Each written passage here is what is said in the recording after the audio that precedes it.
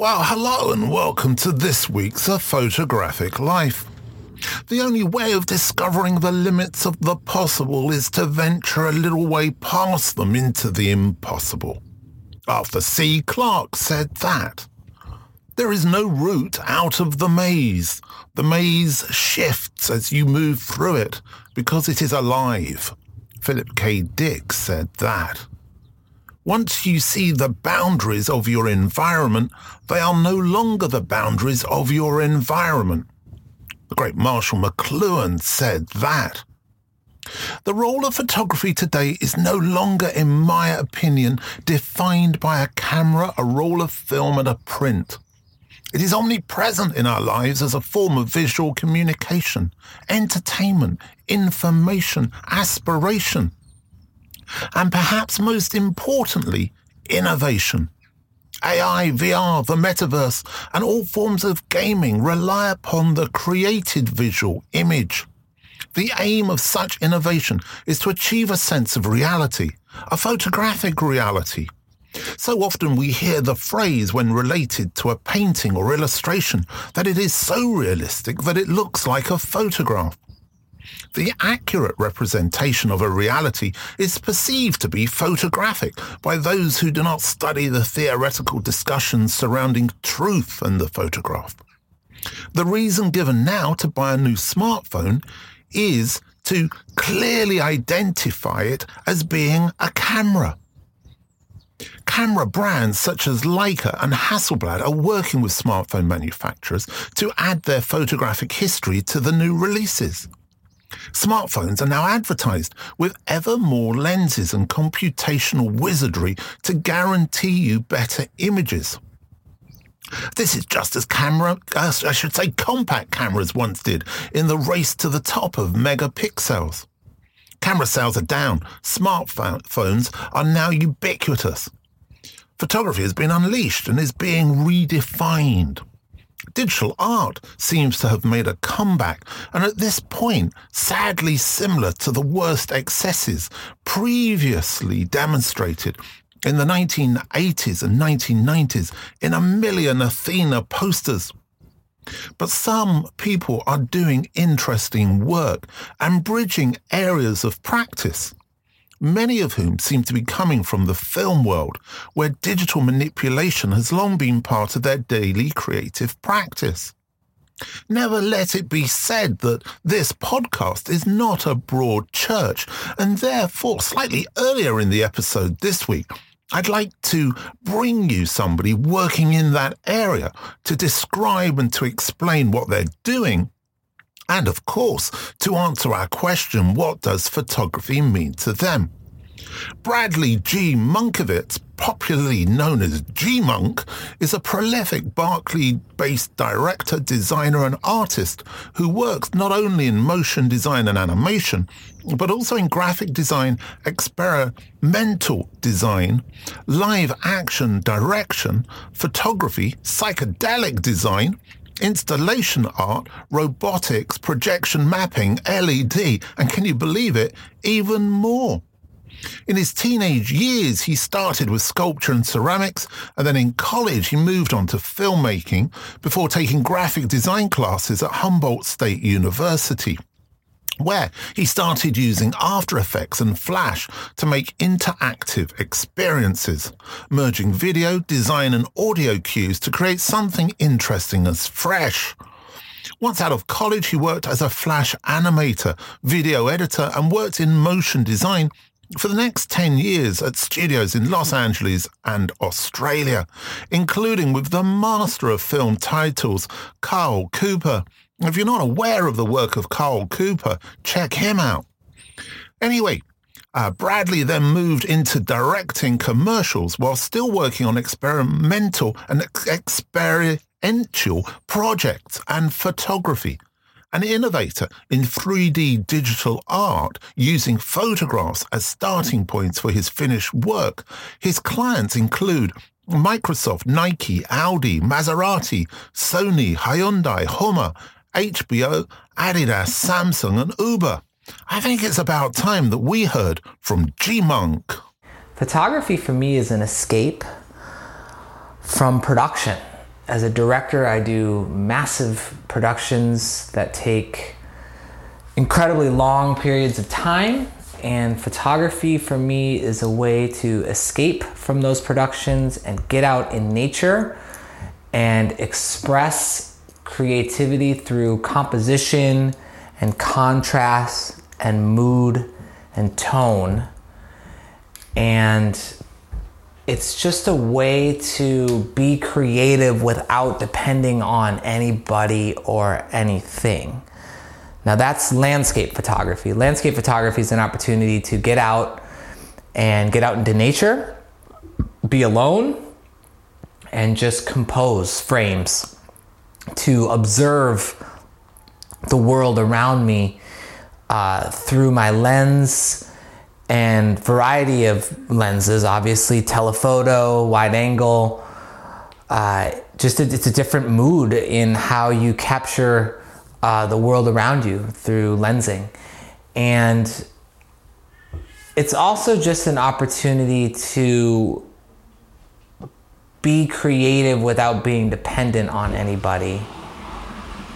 And it's also an opportunity to get lost in a moment, to freeze a moment in time where through composition and contrast and the way that you compose the moment, you can express that moment and attach emotion to that moment. Whereas with the naked eye, it has a completely different meaning and a different mood. And so using photographic equipment allows you to manipulate the mood of a moment, which is a very fun aspect of photography for me. Thanks, GMUNK, for your contribution this week. Short, sharp, and to the point. I think it's so interesting that his instigations and his feelings behind the images he creates so similar to photographers, perhaps working in a more traditional format and a more traditional way. So take a look at GMUNK's work and see what you think. I know a lot of you may feel that he's a slightly strange contributor to this podcast, but as I said at the beginning, this is where photography is going in the idea of the finished artifact. But it does seem to me that the actual instigation, the emotion, the expectation, the desire behind the making of an image still remains the same to him as it has been to many for many, many years. Danish Siddiqui was an Indian photojournalist based in Delhi who used to lead the national Reuters multimedia team. He received the 2018 Pulitzer Prize for feature photography as part of that Reuters team for documenting the Rohingya refugee crisis. In 2021, he was killed while covering a clash between the Afghan security forces and the Taliban forces near a border crossing in Pakistan. We marked his death in our New Year's Eve episode. I've previously spoken at length on this podcast concerning the importance of archives and the ownership of more than just your photographs. This is particularly relevant today with so many photographers giving interviews in print, online, and on podcasts such as this one. I should say that I make it very clear to all of our contributors that they always maintain their copyright. I was therefore interested to see a public statement issued last week by Siddiqui's family, and it said this, public statement the 1st of February 2022. This statement is regarding the publication of the book Hum Dekhenj. The book's authors have dedicated this book to Danish Siddiqui, the Reuters photojournalist who died during an assignment in Afghanistan in 2021. Further, during media interviews, the book's authors have also claimed that Danish was involved with the book and would give suggestions on making it better. On behalf of Danish's family, we would like to categorically state that no authorization was given to anyone to associate Danish's name with this project. We would also like to categorically state that Danish Siddiqui maintained the highest standards of press freedom. and integrity during his life and career as a journalist. He covered the Shaheen Bagh protests with objectivity and neutrality like any other professional assignment. Showing him falsely in this way raises wrong questions on his professional ethics and credibility and seriously hurt his professional standing, besides causing deep hurt to his already bereaved family. We hope the book authors take note of this and withdraw their statements given to the press. For future reference, anyone planning to use Danish Siddiqui's name for any commercial or non-commercial project is advised to seek the consent or authorization of his family. To preserve Danish's legacy and promote value-based journalism, the family has set up the Danish Siddiqui Foundation. Now, it really struck a chord with me because obviously, having made the Bill J film, I'm very aware of the sensitivities in telling stories around people who are no longer with us, and also the impact of telling those stories can have of the family members who are already included in the story but are still with us. And therefore, so important to ensure that you receive the correct information before putting it into print, but also permissions. I think also what it does show to us is that so often when we as photographers express opinions to journalists, they can be either misconstrued, reinterpreted, or put into a new context. Every week when I receive the contributors for this podcast, the contributions I should say, not one of them is ever edited. They come to you exactly as they come to me. And I think that's really important. So perhaps at this point, it is something for us all to consider that when we're not here, the things that we've said and done may be used for others to other people's advantage. Maybe that's something we need to think about in our wills. Maybe it's something we need to talk to our families about. But I think it's certainly something that we need to consider.